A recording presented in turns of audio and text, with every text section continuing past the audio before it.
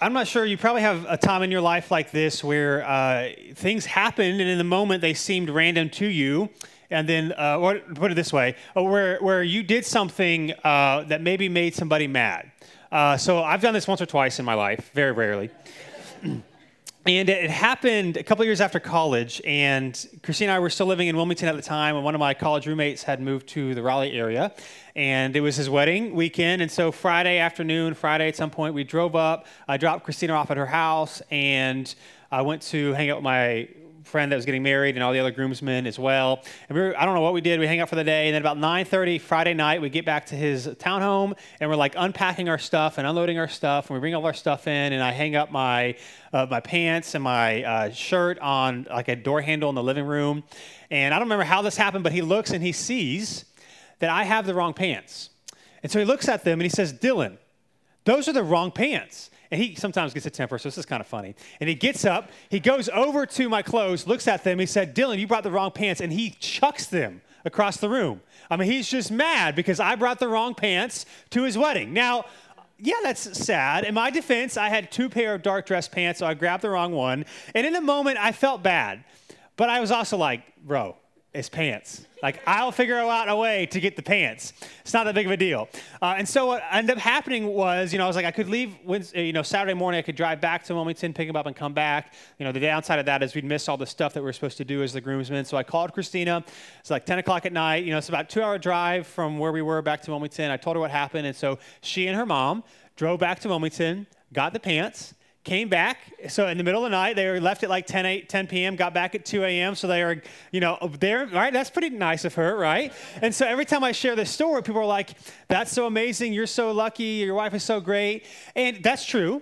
But I have yet to have someone ask me, say, "Dylan, teach me how to be such a great husband that my wife would drive 4 hours in the middle of the night to get my pants," right? Nobody ever asked me how that happens. But she went, she got them, and so everything was fine. David's episode of throwing the pants, it was all fine, and now I laugh about it, today.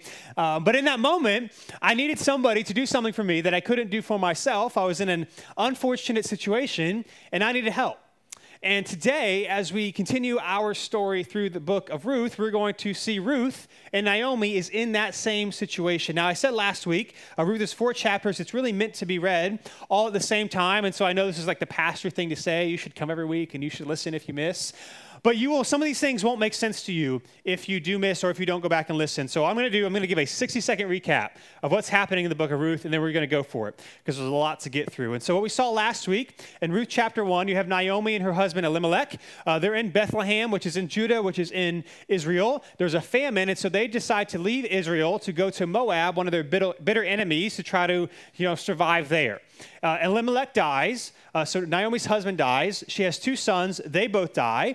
And so she's stuck as a widow and a foreigner with her 2 daughters-in-law. She hears that that food or that grain, that the harvest is actually coming back in Bethlehem. And so she decides to return to her native country. One of her daughters-in-laws leaves her and returns back to her family. But yet Ruth, the other daughter-in-law, the Moabite, says, "I'm going to stick with you no matter what happens." And so Ruth, in an amazing display of courage, says, "I'm going to be the widow and the foreigner in your land, and I'm going to help do whatever I can to help support and care for you." And so chapter 1 of Ruth ends where they return back to Bethlehem. A lot of the women there are excited to see Naomi, but she's upset. She's bitter.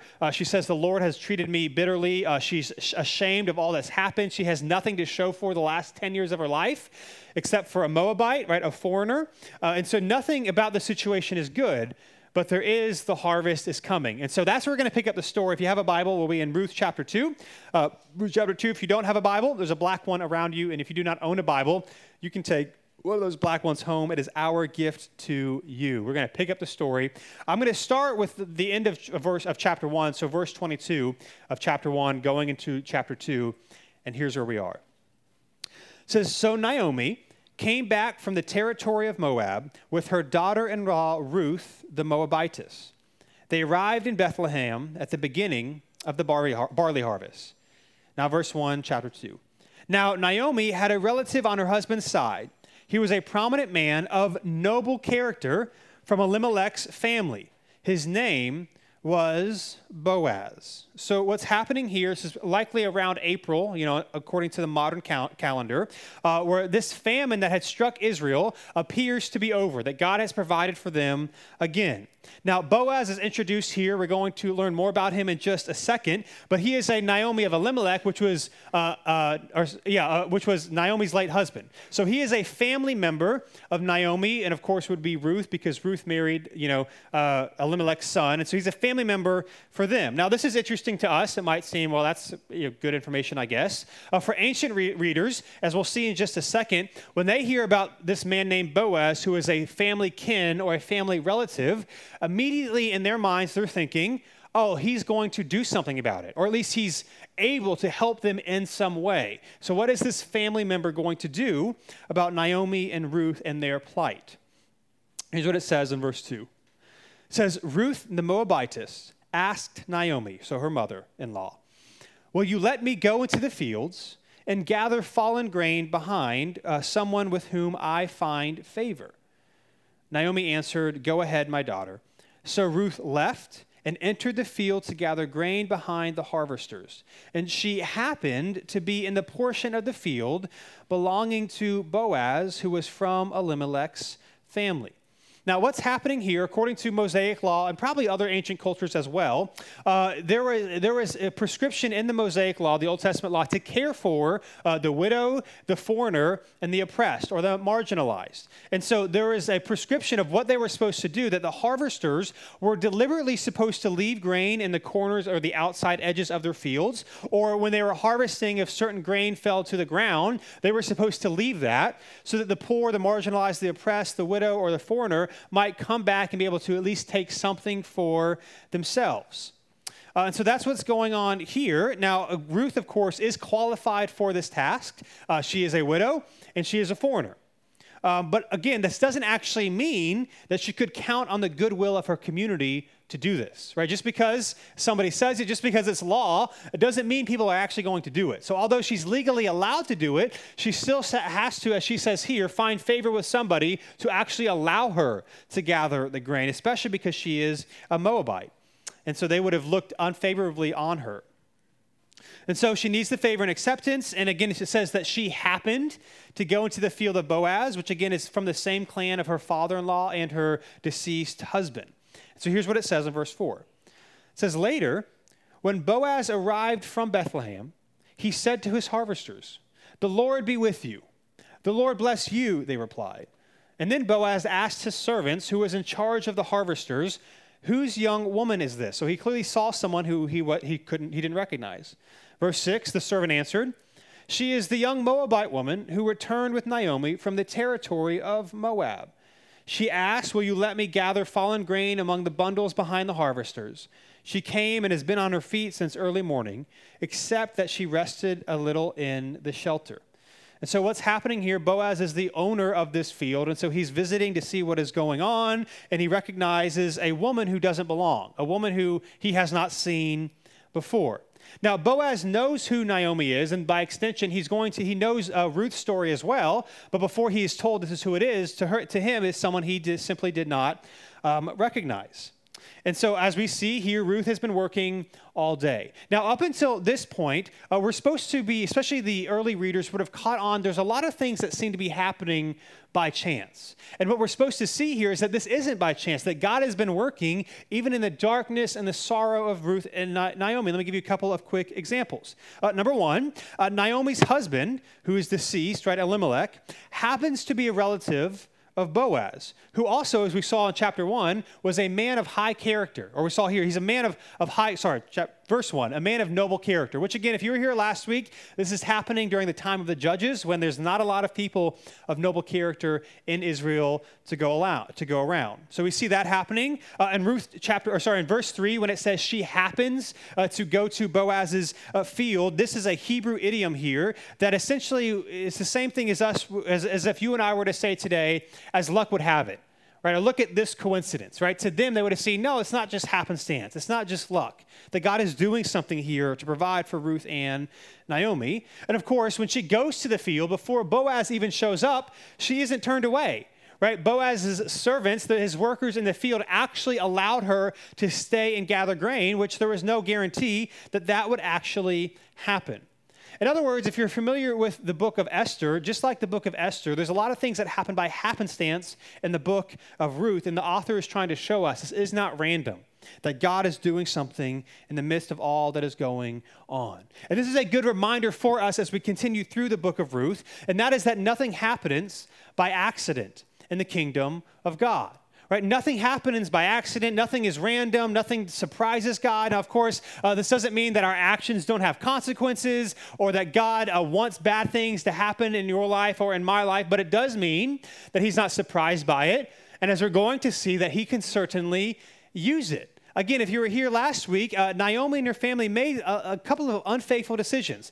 They leave Israel instead of repenting and asking God to provide. They go to a neighboring, a clan or a tribe that they often fought with. They do a lot of things that maybe, their ancient readers would be like, that wasn't the right thing to do. And yet, God is still in these things and is going to use these things for his good. Nothing happens by accident, right? And again, it's kind of like a thought experiment. If you've had things in your life that, again, seemed random to you, but when you look back upon it, you're like, oh, this actually was used and actually was going a direction for a reason. Like, let me give you an example from my life where things might have seemed random, and then looking back on it, it's like, no, this was actually planned out this way. When I proposed to my wife, Christina, listen, I'm not Mr. Romantic. Like, I'm not the greatest of these things, but I killed the proposal.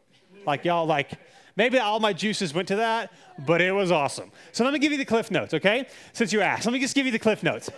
We were in college, and so we were going to go to a nice restaurant. She knew I was going to propose soon, didn't know when. And so obviously, you're in college, you don't have a lot of money. If you're going to a nice restaurant, it's kind of obvious. And so we were supposed to go on a Wednesday.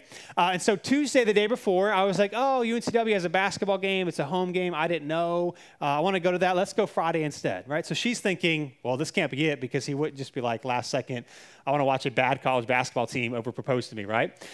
And so we switch it to Friday. We go to this restaurant. As we are leaving, one of her friends calls her, and she's crying. Christina was on staff at the kids' ministry at a large church that we were going to in college, and they have a really big auditorium. And in the back of the auditorium, so opposite the stage, is like where they would count money, and you'd have to have a key fob to get in there. And some of the staff apparently thought you could get locked in there, which you couldn't. And so she calls her crying, saying, hey, I was cleaning the kids' area. I found a couple bucks in the kids' offering, and so I was bringing it, into the offering room, and the door locked, and I can't get out. And so Christina, she's like, she has to help. And she's like, I'm so sorry, because you're supposed to go to a movie, right? The plan was to go to dinner, and we're going to see a movie. And so, of course, the church was on the way to the movie theater, so, no surprise, no sweat off my back. And so I was like, that's fine. So long story short, we end up going to the church. We go into the building. She goes into the auditorium. Now, from the back, it's big, but still, from the back of the auditorium, you can see on stage, there's candles, there's a piano, there's a art picture, and she's like, I don't know, somebody needs help. She thought something else was happening. So she goes into the room, nobody's in there, and I was like, hey, why don't we see what's on the stage? And so we go to the stage, and, I play her some songs. I had a friend who painted us a picture of one of our favorite Bible verses, and it's up on there. And then I proposed, but of course my proposal, also the year before, her birthday was also in January, I gave her a journal, and I said, I'm going to write in this, and I'll give it to you on your birthday the next year. Those of you who are part of New City are somewhat familiar with our journey. And so during that year, she dumped me, the second time. But guess who kept writing in that journal? Okay, thank you very much. And so my proposal was the last entry of that journal saying, will you marry me? Okay, there you go. It was great. Now, right? And then I was like, she's excited, and, you got to call your friends or whatever. And so she wanted to call one of her best friends. I was like, why don't we just go by and go to her apartment and just, tell her what the good news. And of course, I had already planned a surprise, engagement party. So there's a ton of people there, and it was awesome, right? Now, in the moment, to her, it was just like random thing happening.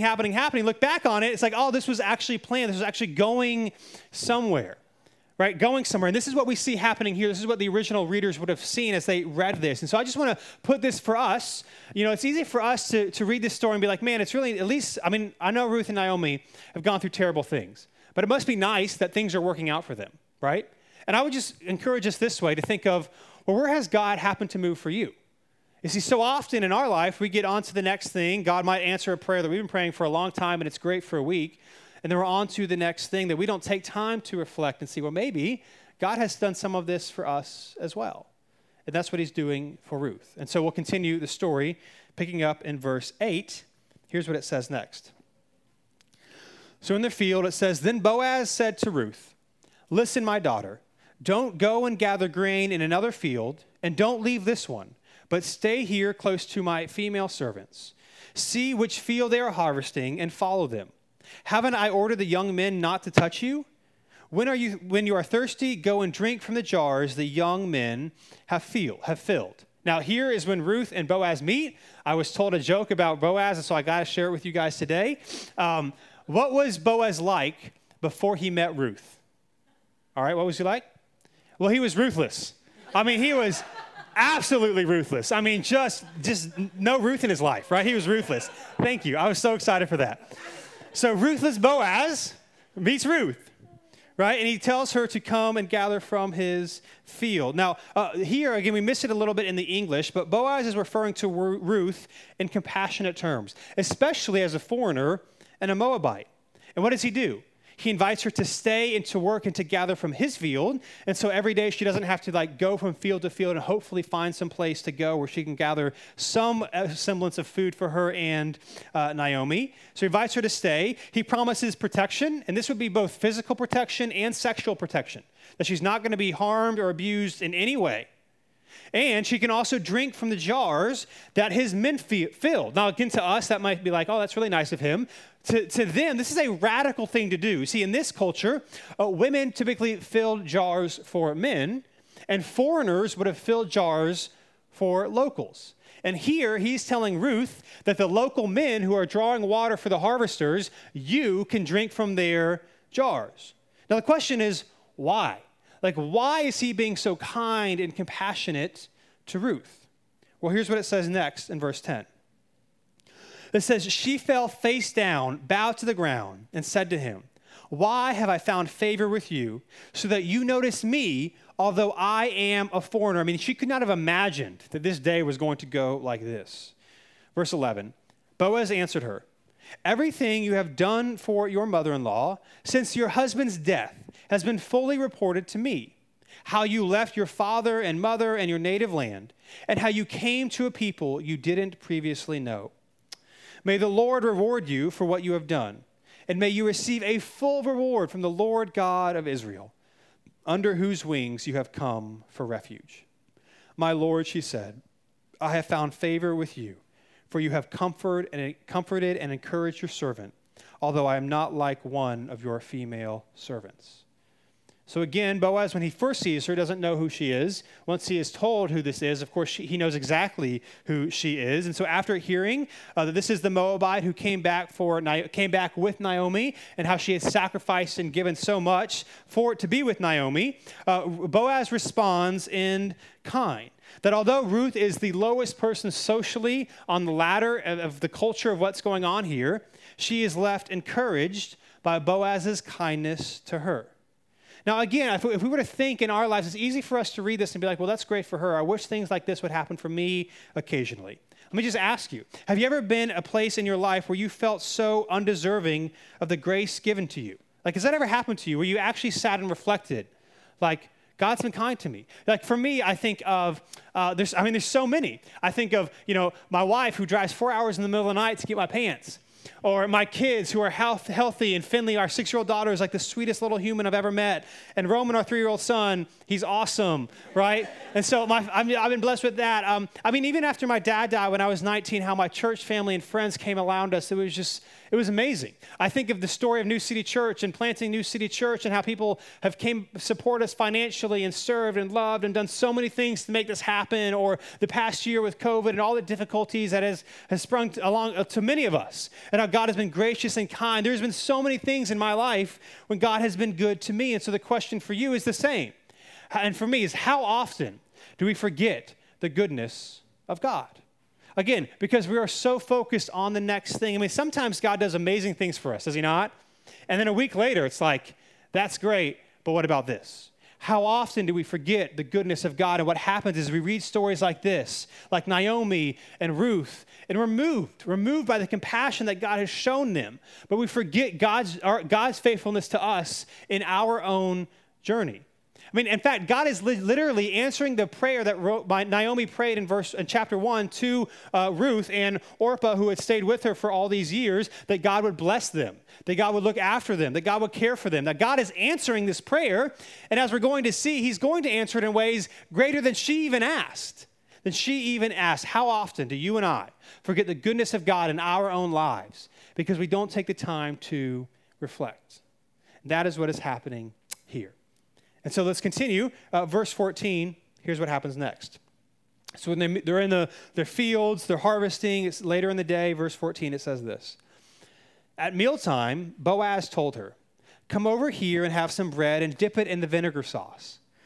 So she sat beside the harvesters, and he offered her roasted grain. She ate and was satisfied and had some left over. So again, this is a significant thing that you have a poor widow foreigner who's not only allowed to come into your field, but you invite to eat with you, right? And not only eat with you, but not only you can have some of the meal, but you can actually sit with us. So you can be a part of the workers and everything that is going on here. And not only that, but he offers her roasted grain and vinegar sauce. Now, I don't know, guys. I mean, I don't know if this is prescription or description here, but maybe, next time you get in a little argument with your wife or your girl, you might say, "Hey, baby, let me cook dinner for us tonight." And you bring out some roasted grain and vinegar sauce. Now, maybe that's not a wise thing to do, but in this culture, it was a delicacy and it was a special thing, right? And so he's going above and beyond. This is not a normal thing. He's inviting her not only to eat, but to eat something she wouldn't normally have, right? Now, again, what we see here is that the Lord of the harvest, here Boaz, who's in charge of the field, is not only offering her food, but he's also serving her. Right? Here we see the widow and the oppressed is being cared for and redeemed and loved. Is this not, just as a side note, is this not a picture of our God who takes people who are broken and far from him and says, "Hey, pull up a chair. You're welcome at my table." No matter who you are, no matter where you've been, you are welcome here. Now, I do want to say this before we keep going. To be clear here, I know in our culture today, we're very sexualized, romanticized. Even my joke about the grain and vinegar sauce. To be clear here, there is actually no hint of romantic intent in the text going on here. This is not Boaz trying to be nice because he finds her attractive. That is not what's happening here. It's a man of high character who is responding to a woman who has been a woman of high character, and he is caring for her. Right, that's what is happening here. And in fact, Ruth didn't know who he was at the time. So Boaz knows who Ruth is, but Ruth doesn't know who Boaz is or the significance of him. And so to her, she doesn't think this is anybody significant. And of course, their social barriers would have kept them from even thinking these things. You have a wealthy, high-class individual who owns a field, and you have a foreign, poor widow. Like in neither of their minds would they be thinking anything other than just, caring for someone who is in a difficult situation here. So that's what happens. And then verse 15, it says this. When she got up to gather grain, Boaz ordered his young men, let her even gather grain among the bundles, and don't humiliate her. Pull out some stalks from the bundles for her and leave them for her to gather. Don't rebuke her. And so again here, Boaz reminds his men not to harm or to make fun of or to do anything negative to this foreigner, to this widow, to this woman. And not only that, he even commands them to intentionally gather grain and leave it on the ground so that she can get it. It's like, do the work and let her take it and let her harvest it, right? What Boaz is doing here is he is going above and beyond what is even required of him in the Mosaic law. Not only is he leaving stuff for her to be picked up in the corners of his field, but he's protecting her, and he's telling his harvesters, you harvest the crop and you leave it on the ground so that she can come and pick it up. And so verse 17, it then says this. So Ruth gathered grain in the field until evening. She beat out what she gathered, and it was about 26 quarts of barley. She picked up the grain and went into the town, where her mother-in-law saw what she had gleaned. She brought out what she had left over from her meal and gave it to her. Now, to put this in maybe terms we understand, Ruth gathered about 6 gallons of grain, which is about 30 to 50 pounds. I mean, this is, again, to us, what does this mean? This is a lot. So just to put it in maybe context, in ancient Babylon, the daily ration for a worker would be 1 to 2 pounds of grain. This woman got 30 to 50. I mean, this is 6 weeks, almost 2 months worth of food that they can use or they could sell to protect themselves. And then she comes back into town with well more than anything that she could have hoped for, and certainly more than Naomi could have hoped for when the day began. Right? And let's think about Naomi. Not only is this happening, but if you're in Naomi's shoes, again, we saw she's bitter, she's angry, she is upset, and she sends out Ruth to try to find some grain, and she's probably worried, is anything going to happen to her? Is she going to find favor in a field? Is she going to be okay? Is she going to be able to gather anything that we can eat and even survive like the next 3 days with? And then she comes home with this. The bitter, what she said in chapter 1, Naomi said, don't call me Naomi, which means pleasant. She said, called me Mara, which means bitter. And so what we see happening here is this important truth that God is working in our sorrow. Like even times when you and I are going through difficult things and we're upset and we're maybe legitimately frustrated and sad and we might have given up and we might have decided we know how this is going to end. We have no idea what God might be doing. Now, again, this does not mean that everything is going to go the way that you would want. No matter how many good things might end up happening from this story, there is no world in which Naomi is going to say, you know what, I like all these things, and it was worth trading my husband and my 2 sons for. Right? There is no world where she would not say, I wish my husband was still here. I wish my sons were still here. And so when we talk about God working, it's not about God maybe replacing things we have lost or everything being better than it was before, but he is doing things, even when we might have given up. I mean, Naomi here by all indications, has given up, and yet God is still working. He is preparing something for them so much greater than they could have even imagined or even asked for when they returned back into Bethlehem. Even in her sorrow, God is doing something amazing. And I don't know all the things that you might be walking through this morning and all the things that you might be dealing with in your life. But again, it is so easy for us to just assume that this is it, as we talked about last week. This is how my story is going to end. And we have no idea what God might be doing. Certainly Ruth and Naomi didn't. And so here's what it says, verse 19, and we'll try to finish the rest of the text this morning. It says this. So her mother-in-law, this is Naomi, said to her, so she said to Ruth, where did you gather barley today? And where did you work? Probably like with a surprise, like, where did this come from? Ruth told her mother-in-law, where did you gather barley? Where did you work? May the Lord bless the man who noticed you. Ruth told her mother-in-law, whom she had worked with, and said, the name of the man I worked with today is Boaz. Then Naomi said to her daughter-in-law, may the Lord bless him, because he has not abandoned in his kindness to the living or the dead. Naomi continued, this man is a close relative. He is one of our family redeemers. So again, Ruth comes back. She tells Naomi that she worked in the field of Boaz. Naomi here blesses him. Now, in the English, it seems to be saying that she's blessing, Boaz for his kindness. In the Hebrew, it's a little bit more ambiguous. It's hard to know if she's blessing God, Yahweh, or blessing Boaz, or it could be that the narrator is intentionally leaving this ambiguous because that, in other words, saying that Naomi is so taken aback and so grateful that she's both blessing Boaz and Yahweh, who at the end of chapter 1, she all but cursed. Right? She all but cursed, and yet she is blessing what is happening here. And then, of course, she says that Boaz is a redeemer. Now, here's what's going on here, because, again, the cultural context is so different than what we are used to. You would have what is called a Levirate marriage. And so a Levirate marriage, and this was not just a Israel thing, this was a lot of ancient cultures. They would do this thing because, again, family is all that you have. You've got no retirement plan. You've got no banks, really. You've got no other jobs. And so if something happens to you, your family is who is supposed to protect you.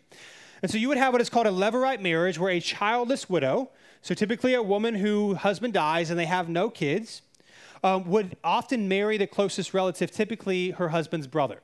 Right? She would marry her husband's brother, and what would happen is the brother would marry this widow. They would have children together, so this would allow the widow to be cared for. It would carry on the name of her brother who passed away, or his brother who passed away. This is also important, not just for inheritance sake, not just to have kids to protect you in your old age, also for legal reasons. You needed men involved in the process, and so a widow often was ostracized or left to her own. And so you would have this expectation that, again, if a widow dies, dies and she is childless, and the brother was supposed to step in and care for her and her family. Now, of course, we know here that Boaz is not the brother of Elimelech and is not the brother of Naomi or Ruth's husband who had died, but he is a family member. And so maybe marriage is not what's going to happen here, but at least there's some expectation that maybe he might help us in some way. And so Naomi is connecting the dots, Ruth is connecting the dots, and they have hope. They have hope that something might come from this. And on top of that, we also know, you and I know from reading the story, that Boaz is a man of noble character. So we don't know what's going to happen, but the assumption is he will do something. And so again, Boaz, because he is not the brother of Naomi or Ruth's husband, he's not legally obliged to do anything. But we have hope that this man of noble character might help in some way. And so she hears this, and then she says this in verse 21. It says, Ruth the Moabitess said, he also told me, stay with my young men until they have finished all of my harvest. So Naomi said to her daughter-in-law Ruth, my daughter, it is good for you to work with his female servants, so that nothing will happen to you in another field. Ruth stayed close to Boaz's female servants and gathered grain until the barley and the wheat harvests were finished, and she lived with her mother-in-law. Now, I just want to say, especially if you're here last week, what a difference from the end of chapter 1 to the end of chapter 2. We see real hope here. We see real hope here. And so what's happening here is that Ruth would have worked the fields for about 6 or 7 more weeks until the harvest was complete. They would have had grain. They would have been okay for a while. We don't know if Ruth and Boaz spoke again during this next 6 to 7 weeks. We have no indication if they did or they didn't. But Boaz has helped Ruth and Naomi economically. So there's hope there. But the question that you and I have, but what about the real crisis of being childless, being a widow, and being not have a future that is protected or cared for? Like, what is actually going on there? Now, we're not going to see the answer to that this week, but we do leave here seeing one of the main themes of Ruth kind of yelling in our face, and this is this idea of redemption, right? The book of Ruth is all about redemption. In chapter 2, what do we see? We see Boaz is going above and beyond in his response to Ruth and her courage and faithfulness to Naomi. He's going above and beyond in his care and protection for Ruth and Naomi. I mean, we see him give her 30 to 50 pounds of food. Now, and we don't even know how far away this field was from where her and Naomi was staying. And so not only is Ruth, pretty courageous, but she's like someone you probably don't want to mess with, right? I mean, she's carrying 30 to 50 pounds, maybe a couple miles back home. Right? So she gets that. She gets protection. She gets continued work for at least the next 2 months. We see here that there is redemption and there is hope. Now, all that to say, I think we should be clear here that you and I, we are not Ruth. It's kind of like, the old cliche of like when something difficult is happening in your life, it's like you're the David and that's the Goliath. That's not the point of David and Goliath. It's not to say like hard things happen in your life, whatever. But like you're not David, you're not Goliath. You and I, we are not Ruth. However, we are like Ruth, that you and I need help and rescue outside of our control to do for us what we cannot do for ourselves. And so just like Ruth was and Naomi was in a very real sense, so it is for us. Here's what we see happening here in Ruth chapter 2, that we were destined for death, but God gave us life. We were destined for death, but God gave us life. Just like Ruth and Naomi had no hope, had no idea what was going to happen to them, God has provided. Now we're going to see how he finishes that in the next 2 chapters, but he has provided something. And the same is true for you and for I. What is the good news of the gospel?